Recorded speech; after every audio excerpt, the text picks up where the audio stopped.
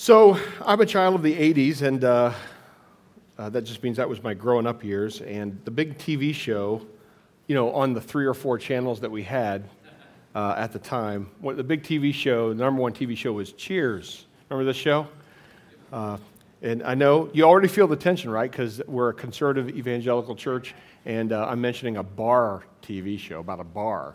So I'll take all your email that you're going to send.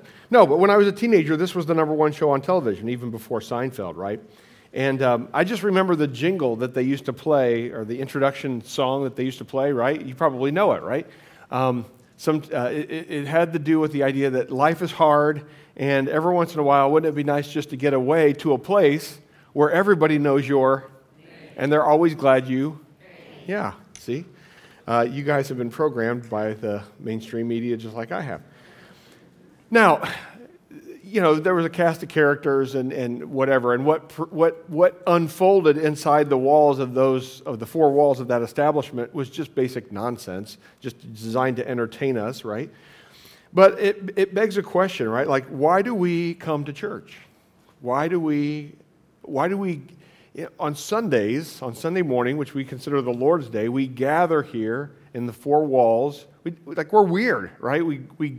We drive in the snow and we gather ourselves in these 4 walls. For what? For what? Why do churches gather?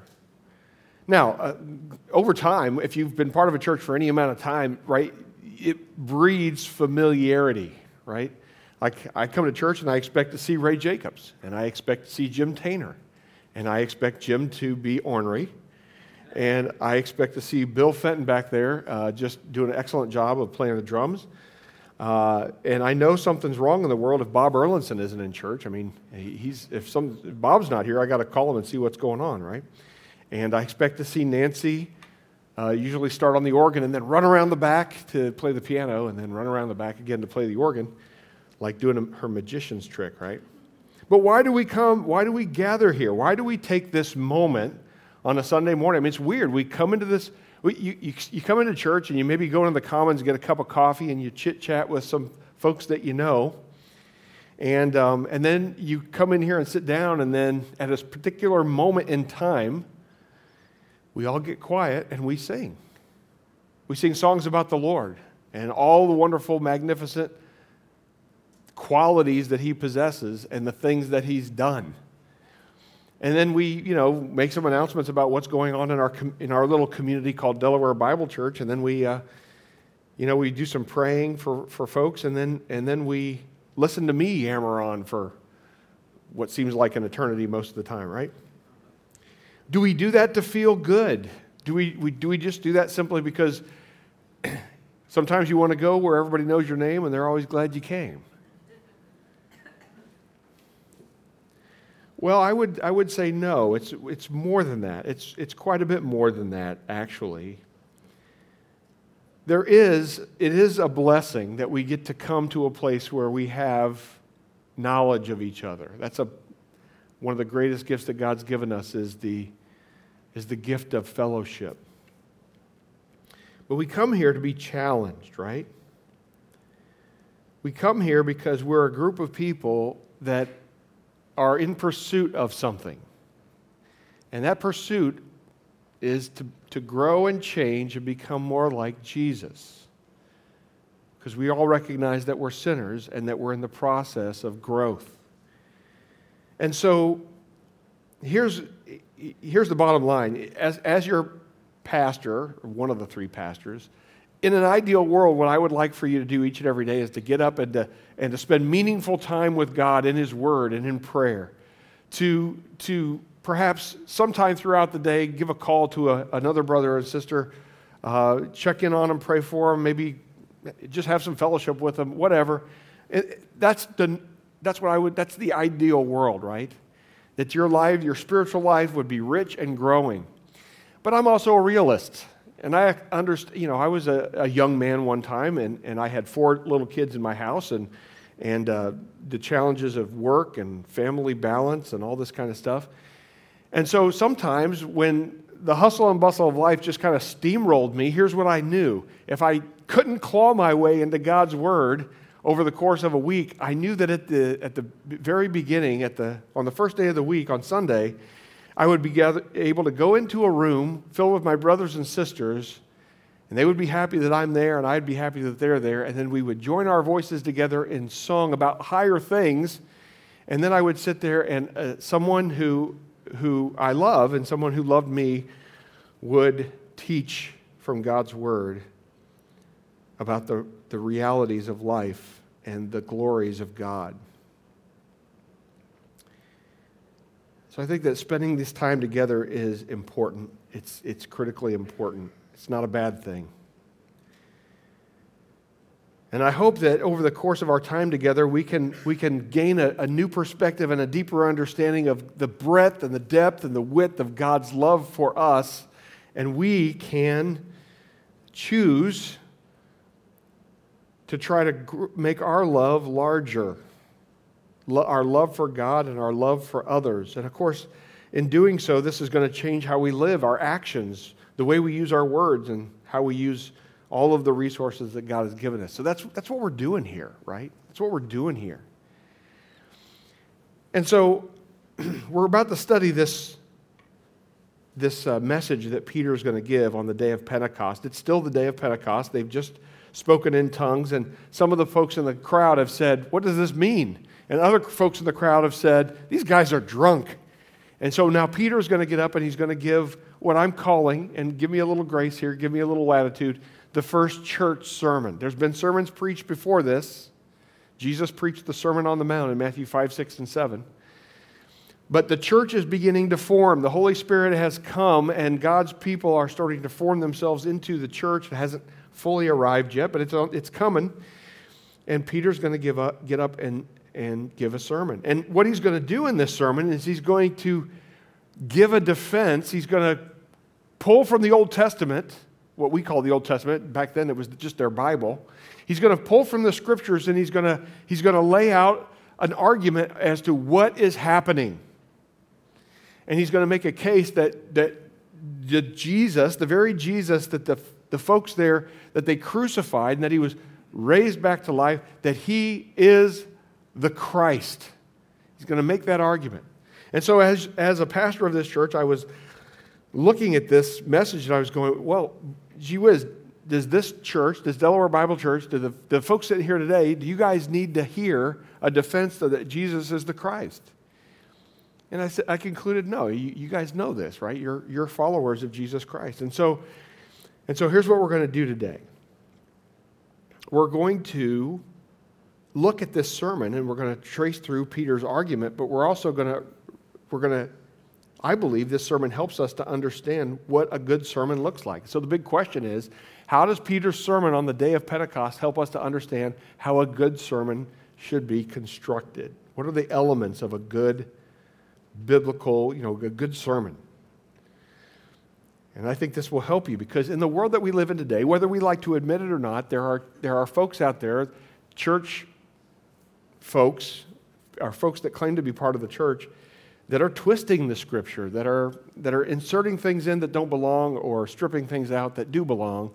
And I think this sermon helps us to at least get a grasp on how to be mindful of what makes up a good sermon. So let's just go through this, and I hope that you'll see. I hope that this will be edifying and helpful to you. First of all, the sermon must be relevant to real life. The sermon must be relevant to real life. In other words, the folks there, they've got up, they've talked about the mighty works of God in all these foreign tongues, and the people presumably have seen or have heard the sound of rushing wind, and they've seen the tongues of fire that are resting on these men. And some are asking, what does this mean? This is a legitimate question. And so Peter is going to get up and he's going to give them an answer. He's going to give them a logical, coherent answer as to what is going on. But we all have to admit, and if I'm humble, I think I would admit that sometimes I'm guilty of the fact that some sermons answer questions that nobody's asking, right?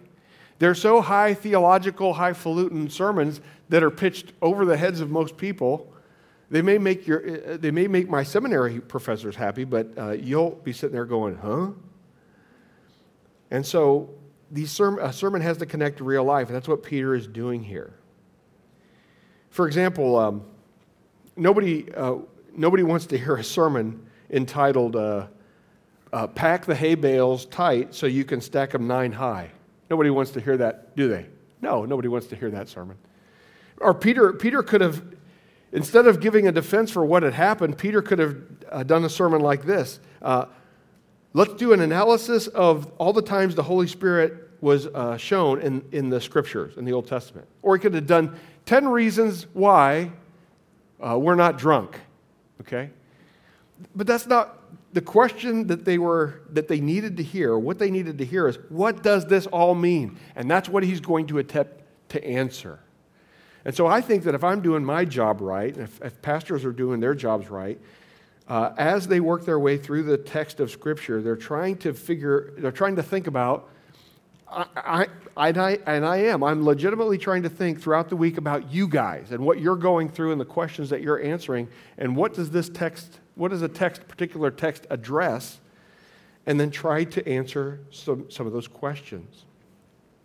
Psalm 119, 105 says, "Your word is a lamp to my feet and a light to my path." If the word of God is going to illuminate the ground that we walk on in this life, right, then our use of it should connect to real life so that we will not stumble, and so that we can see clearly the path that God has laid out in front of us. Okay, so the sermon has to be relevant to real life. Second, the sermon must connect with what God has said in His Word. This is key, right? This is key. You don't want to know my opinion on something. You don't want to know what what I fancy or my soapbox issue. What a good sermon does is it connects with what God has said. Peter is going to go into the only Bible that they had available to them at the time, the Old Testament. He's going to go into and he's going to quote from 3 different passages of Scripture. He's going to quote from the prophet Joel, and then he's going to quote the Psalms twice, in 2 different Psalms, to lay out a case and make an argument. And so, he's going to reference Joel 2, Psalm 16, and Psalm 110. And he's going to do so in context. In context. In other words, there's a lot of preachers today that will go and find some Old Testament obscure text, right? And they'll rip it out of its context and they'll make a big point. Now, a key in recognizing this is when that text is part of a longer narrative, right? There's a story being told or a narrative being told, and they go and they just grab 1 or 2 verses out of it and then make a big point out of it. But if you went back and just read the thing in its context, it would mean something completely different. And so we've got to keep context in mind. And Peter, this fisherman, this relatively uneducated man when compared to, say, the Apostle Paul, does a brilliant job of going into the Old Testament and taking these 3 passages and using them, but they're actually used in context. Now, again, pastors do this all the time. So let's take a little bit of a test here this morning. Philippians 4:13, very quotable passage of Scripture. I can do all things through Him who gives me strength. Now listen, I've heard this quoted before basketball games. We can do it, guys. Philippians 4:13. We got this. We can do all things, right? I've heard this quoted when folks are going through all different kinds of trials. I can overcome this trial. Philippians 4:13. What is the context of Philippians 4:13? It's contentment. It's contentment. And so if to quote Philippians 4:13 out of its context, it's a misuse of Scripture, right? It's a misuse of Scripture. Here's a classic one, Jeremiah 29:11. "For I know the plans I have for you, declares the Lord, plans for welfare, not for evil, to give you a future and a hope." I mean, used to be if you go to the Christian bookstore, you could find posters of this, you could find tapestries, cross-stitch, whatever, of this. What is the context of Jeremiah? Who is Jeremiah talking to? The Israelites. And what's going on with the Israelites at this particular moment? Are they just sitting around thinking about their future and God says to them, "I know the plans that I have for you"? They're in Babylonian captivity. Life is hard. And so what's God talking about? He's talking about the future restoration of Israel after the exile because of their what? Their disobedience to God, right? So that gives Jeremiah 29:11 a whole new meaning, right? It's not just an encouraging text for you to whip out and say, hey, this is because of Israel's disobedience, she was in captivity, and God has let them experience some of the fruit of their own actions, as He promised that He would. But He also gives them hope and says, you've got a future. It's interesting. So you got to handle the text in context, and Peter does a very good job of that. You also have to base it in God's authority. He's basing it in God's authority, not in Peter's. Peter is not going out there and saying, now listen, men of Israel, men of Judea, I'm an apostle. Heed my words. He doesn't do that. Instead, what does he do? He appeals to what God has said. And can I just say, when it comes to titles and all this stuff in the church, the hierarchy and all this kind of stuff, this is what I think, this is what I believe, that the pastor of a church is nothing more than a servant who tries to explain as best he can what God's Word says and apply God's Word to our everyday lives. In other words, my authority stops at the Word of God. I can't command you to do something. I can only remind you what God has said, right? And so Peter is appealing to what God has said in Joel and in the Psalms, not to his own person. It's a huge thing. Now, I bring this up because I want to give a word of warning this morning, because here's a trend that I see in the wider church, not Delaware Bible Church, but the wider church, which is this. Somebody will go out, and perhaps a man or woman, and they'll write books and make studies, and they'll gain a big following and have lots of influence in the church. And then what happens is, I think, is because we come to understand that person is a trustworthy person, we might begin to just kind of let our guard down a little bit as to what they're saying, and to not do a good job of examining what they're saying and comparing what they're saying to what the Word of God says. And so over time, we have to understand these are sinful human beings, and over time, they can lead us perhaps in a different direction than God's Word. I see this happening. And so I want us to remind ourselves that we must operate on the Word of God. In Acts, I think it's Acts 17, the Bereans, Paul talks about them. The Bereans, Paul was impressed with the Bereans because they took everything that he said and they compared it to what? What the Scripture said, right? Now, can we all agree that the Apostle Paul is a pretty important guy in church history? And yet he was impressed because the Bereans, they just didn't trust every word that came out of Paul's mouth, but they took what he said and they compared it to the Word of God to see if it was true. And so whether it's me or whether it's the celebrity pastor or the popular pastor that you read their books or follow their studies, we have to understand what God has said. We don't want to get fooled, folks. 2 Peter 1:16 says, we did not follow cleverly devised myths when we made known to you the power and coming of our Lord Jesus Christ, but we were eyewitnesses of His majesty. Right? Colossians 2:8 says, see to it that no one takes you captive by philosophy and empty deceit according to human tradition, according to the elemental spirits of the world, and not according to Christ. There's a lot of things about Delaware Bible Church and about the church in general that is tradition. That's maybe a human thinking, and God does allow us some freedom to establish these things, but when those things solidify into we can't do anything else because our tradition says we must, we've got to be careful with that. We've got to compare what we're doing with what the Word of God says. Okay, the third thing is that the sermon must be logical.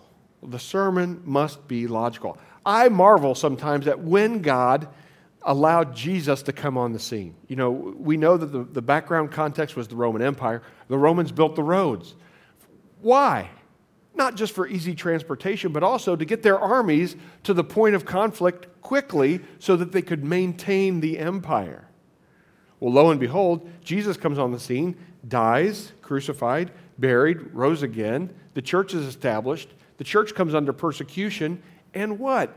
The gospel spreads like wildfire around the known world. One of the reasons is because of the roads. In other words, God ordained that at that particular time, the word could get out. Well, the same thing holds true in what I'm about to tell you. In Jesus' day, it just so happened that there was a lot of students of what's called rhetoric, or the art of using a logical argument to persuade. And there had been battles raging for the centuries leading up to this between, for example, the sophists or the sophists, who were very articulate in their language but were criticized because their arguments weren't very deep. And the philosophers, who had very good, sound arguments but weren't all that good at articulating themselves. And when these two worlds kind of collided, what came out of that was, what was valued in the culture at that time was, and I think it still is to this day, someone who knows their stuff and can articulate it in a clear and understandable way. And so Peter gets up, and look at what he says. When the day of Pentecost arrived, they were all together in one place, verse 14. But Peter, standing with the 11, lifted up his voice and addressed them, "Men of Judea and all who dwell in Jerusalem, let this be known to you, and give ear to my words, for these people are not drunk as you suppose, since it's only the third hour of the day." So right off the top, he's taking away their drunk argument by saying, it's only 9 a.m., guys. We'd have to be drinking for a long time to get this drunk, right? Verse 16. Now he's going to give them what they need to hear. He's going to lay out the logical argument. Verse 16, but this is what is uttered through the prophet Joel. And in the last days it shall be, declares the Lord, that I will pour out my spirit on all flesh. And your sons and your daughters shall prophesy, and your young men shall see visions, and your old men shall dream dreams, even on my male servants and female servants. In those days I will pour out my spirit, and they shall prophesy. And I will show wonders in the heavens above and signs on the earth below, blood, fire, and vapor of smoke. The sun shall be turned to darkness, and the moon to blood, before the day of the Lord comes, the great and magnificent day. And it shall come to pass that everyone who calls upon the name of the Lord shall be saved. If you know anything about the prophet Joel, if you know anything about the book of Joel, it's all about the day of the Lord, right? The great and terrible day of the Lord, and it's coming. And scholars will tell you that they believe that every once in a while we have kind of a small day of the Lord kind of a thing, a catastrophe that happens that's pointing to the great and terrible day of the Lord at the end of time when Christ returns. And so this passage that he's quoting kind of starts, it kind of begins in the days that they're living through at that time, in the times before, Jesus and the time leading up to the day that they're in. And I believe that passage extends to the end of days. At the end where the sun and the moon, or the sun shall be turned to darkness and the moon to blood. So this is a very interesting passage, right? So what's Peter going to say about it? He quotes the passage, then he says, "Men of Israel, hear these words. Jesus of Nazareth, a man attested to you by God with mighty works and wonders and signs that God did through him in your midst, as you yourselves know. This Jesus delivered up according to the definite plan and foreknowledge of God." Now these two sentences are hard to understand, right? He was delivered up according to the definite plan and foreknowledge of God, so it sounds like God planned it, but next sentence, you crucified and killed by the hands of lawless men. So God planned it, but these men did it. It's weird, right? It shows that interplay, right, of the sovereignty of God and the responsibility of men. Verse 24, God raised him up, loosing the pangs of death, because it was not possible for him to be held by it. So what has Peter done? He's quoted Joel, and he's saying, look, These signs and these wonders that Joel talked about, Jesus displayed them in his life. He displayed them while he was on the earth. Not only in his life, but in his death and his resurrection, he displayed what the prophet Joel was speaking about. And then he quotes a psalm of David. Verse 25, for David says concerning him, I saw the Lord always before me, for he is at my right hand, that I may not be shaken. Therefore my heart was glad, and my tongue rejoiced, and my flesh also will dwell in hope. For you will not abandon my soul to Hades, or let your Holy One see corruption. You have made known to me the paths of life. You will make me full of gladness with your presence. So Peter quotes the psalm, and then he makes an explanation. Brothers, I may say to you with confidence about the patriarch David, that he both died and was buried, and his tomb is with us to this day. Hey, you want to go see David's tomb? It's right over yonder. Just go take a look at it. It's right over there. Being therefore a prophet, and knowing that God had sworn an oath to him that he would set one of his descendants on the throne. So now Peter is making reference to the Davidic covenant, this agreement that God made, or this promise that God made to David, saying that there will always be, you will have the kingdom and a king from your line on the throne. That was a promise that God made to David. Being therefore a prophet, knowing that God had sworn an oath to him that he would set one of his descendants upon the throne, he foresaw and spoke about the resurrection of the Christ, that he was not abandoned to Hades, nor did his flesh see corruption. This Jesus God raised up, and of that we are witnesses. We all are witnesses. Being therefore exalted at the right hand of God, and having received from God, or from the Father, the promise of the Holy Spirit, he has poured out this that you yourselves are seeing and hearing. For David did not ascend into the heavens, but he himself says, okay, let's stop right there. So what he's saying is that David in this psalm wasn't talking about himself, that God would not abandon him to Sheol or the grave. David was actually talking and prophesying about one that is to come, and that one that is to come is Jesus. And connecting it back to Joel, we are now experiencing what you're experiencing right now. You've asked the question, what does this all mean? And I'm telling you that Joel and David point back, and what's happening now is the Spirit is being poured out upon his people, the Holy Spirit. And then he goes on and quotes one more time a psalm.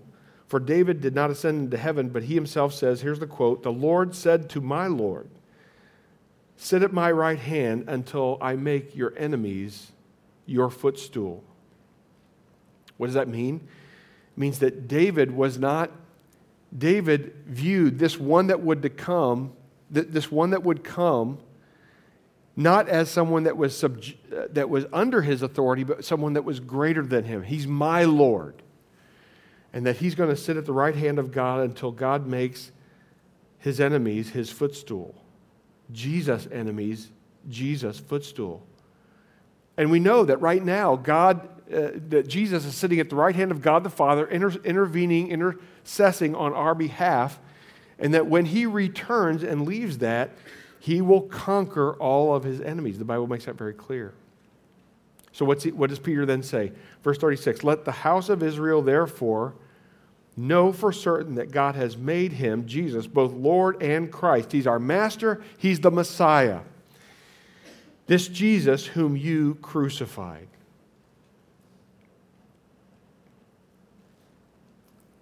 You see the logical flow of the argument here. From the beginning to the end.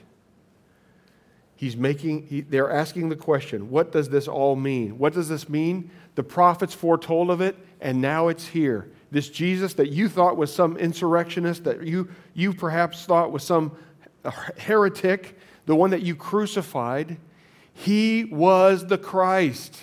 The one that Joel pointed to, the one that David pointed to, he is the Christ, and he has been resurrected.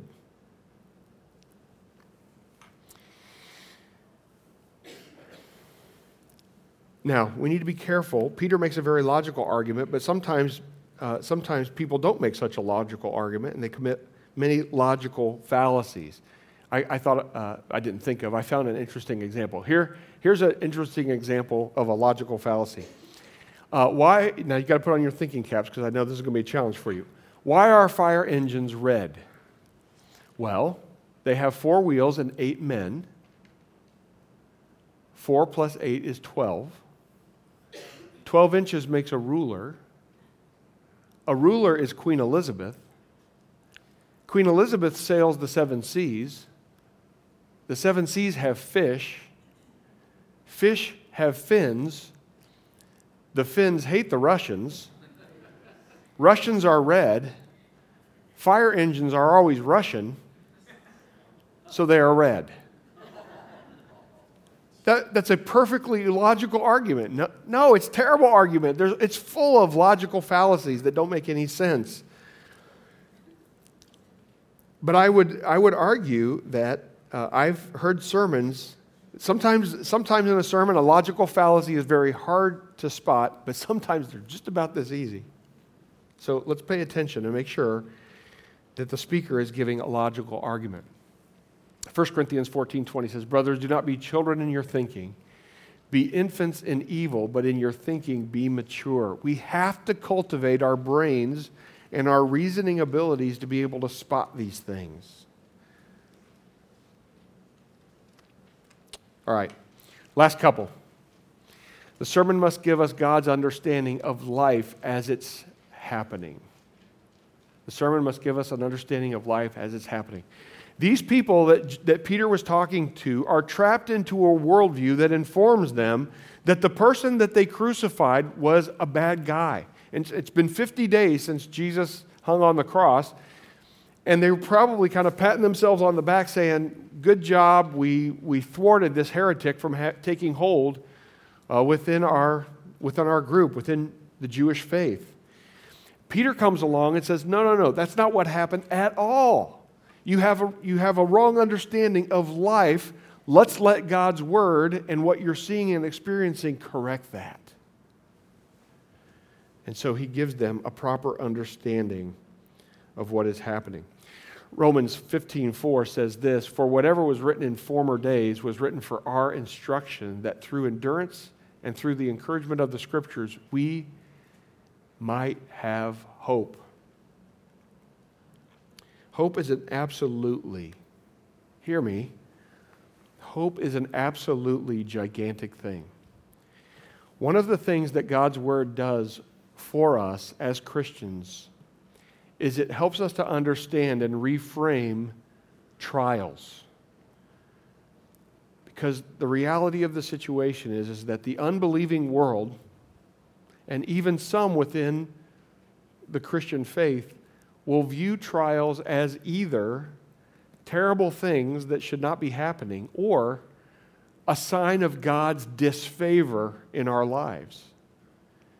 And let's just stipulate that the trial that you're going through it's not a direct result of anything that you've done. Perhaps you've just taken ill, or there's been some circumstances that have unfolded outside of your control, and now you're experiencing an enormous trial in your life. God's word comes along and says that the trial that you're facing is not a sign of God's displeasure or his lack of love, but instead, it's the opposite. That if you allow God, as this trial is going on, to do work in your life, to change your heart, to mold you into the image of Christ, that this is one of the tools that God uses for your good. And let's all admit that if we adopted the first position, that going through trials is just a sign of God's disfavor, then every time that we would hit a trial, that we would be tempted to and probably lose hope. But because we know that the Word of God says what it says, and because we know that we are to count it all joy when we encounter various trials, James, that we can be hopeful even through each and every one of them, every facet of the trial. And we can, instead of saying, God, take this away, I don't want this in my life, we can say, God, help us to grow through this. So a sermon must give us an understanding of life as it's happening. I encourage you to jot down Ephesians 4:17 through 24. Again, it's God's process for growth and change, which is one of the big reasons why we're here. It's one of the big reasons that God doesn't just snap us off the earth after we trust Jesus as our Savior. It's because of He's shaping us in the image of His Son. All right, last one. The sermon must not shy away from difficult truths. The sermon must not shy away from difficult truths. I want you just to put yourself in Peter's shoes for just a minute, because this man just stood in front of, presumably, a whole bunch of people that were in support of the idea and were probably okay with the fact that Jesus was crucified. And he stands in front of these people with his 2 feet on the ground and says, this guy, Jesus, was the Christ, and you killed him.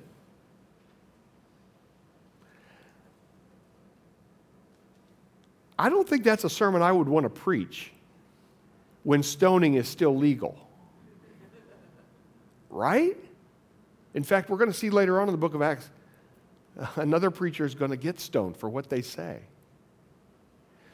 One of the things that I'm committed to as a pastor is and can we just all say, we're going to go a little long today? Maybe 10 minutes. So just bear with me. One of the things I'm committed to as a pastor is to preach through books of the Bible. You've probably noted that that's my way. Now, there's exceptions, Christmas and Easter and special events or whatever. We take a break and we do something. But I get a little bit concerned about churches. I'm not saying this is wrong or sinful. I'm just saying I get concerned about churches that the month of January is a topical series on this, and the month of February is a topical series on that, and March is a topical series on something else. Because you know what I could do? If that was me, my temptation would be every time something difficult comes up, I could just not cover that. But because I'm preaching through books of the Bible, when a difficult passage or a difficult topic or something that I know that many of you in the room are not going to want to hear, I'm forced to preach through it. And can I just say, to your credit, I have appreciated the fact that you recognize that those messages are hard to preach, and I've also appreciated your response. Because the response is typically, I know that was hard to say, and it's not a message that we want to hear sometimes in our flesh, but thank you for preaching the truth and telling us straight. And that's the way it should be. And so Peter does not give them the vision, a picture of life that says, I'm okay, you're okay. He stands in front of them and he says simply, what is the truth? This man, this Jesus was the Christ. He is our Lord. He is our Christ. And you crucified him. Which is what they needed to hear.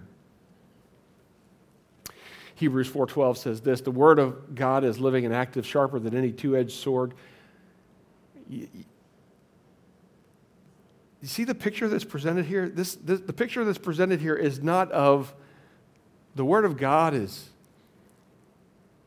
like a terry cloth robe that's just come out of the dryer.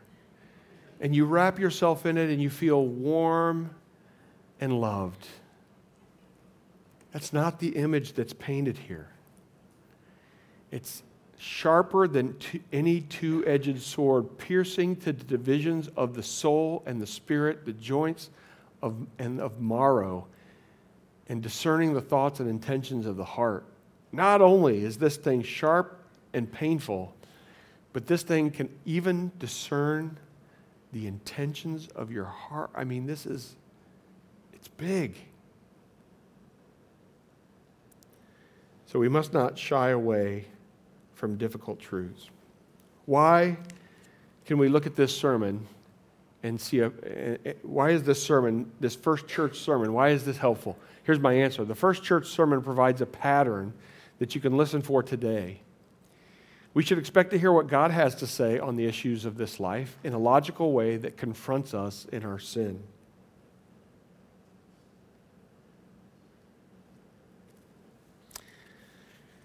few things, just a few simple applications. Number one, now that you've been exposed to the proper sermon, use it to compare other sermons so that you can tell the difference between a good one and perhaps a bad one. Now, secondly, and, this is not me being, hopefully you don't see this as me being mean or bossy, but I'm asking each one of you sincerely to read on your own this week, perhaps several times, verses 37 to the end of chapter 2. Acts 2, 37 to the end, 37 to 47. That's next week's portion of Scripture. Because next week's portion is going to be one of those sermons, I believe, it's going to be hard to hear.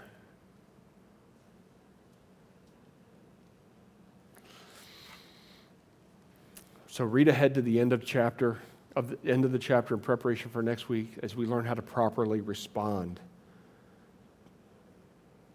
Respond to what? Respond to God's Word. And then finally, and this is more. Can I just tell you, this is not a book for the faint of heart or the the one that does not love big words. This book, Exegetical Fallacies by D.A. Carson. If you can master this book, there's not a slipshod sermon that can get past you. Exegetical Fallacies by D.A. Carson. It's a good book. That's where the fire truck's read. That was in here, in Logical Fallacies chapter.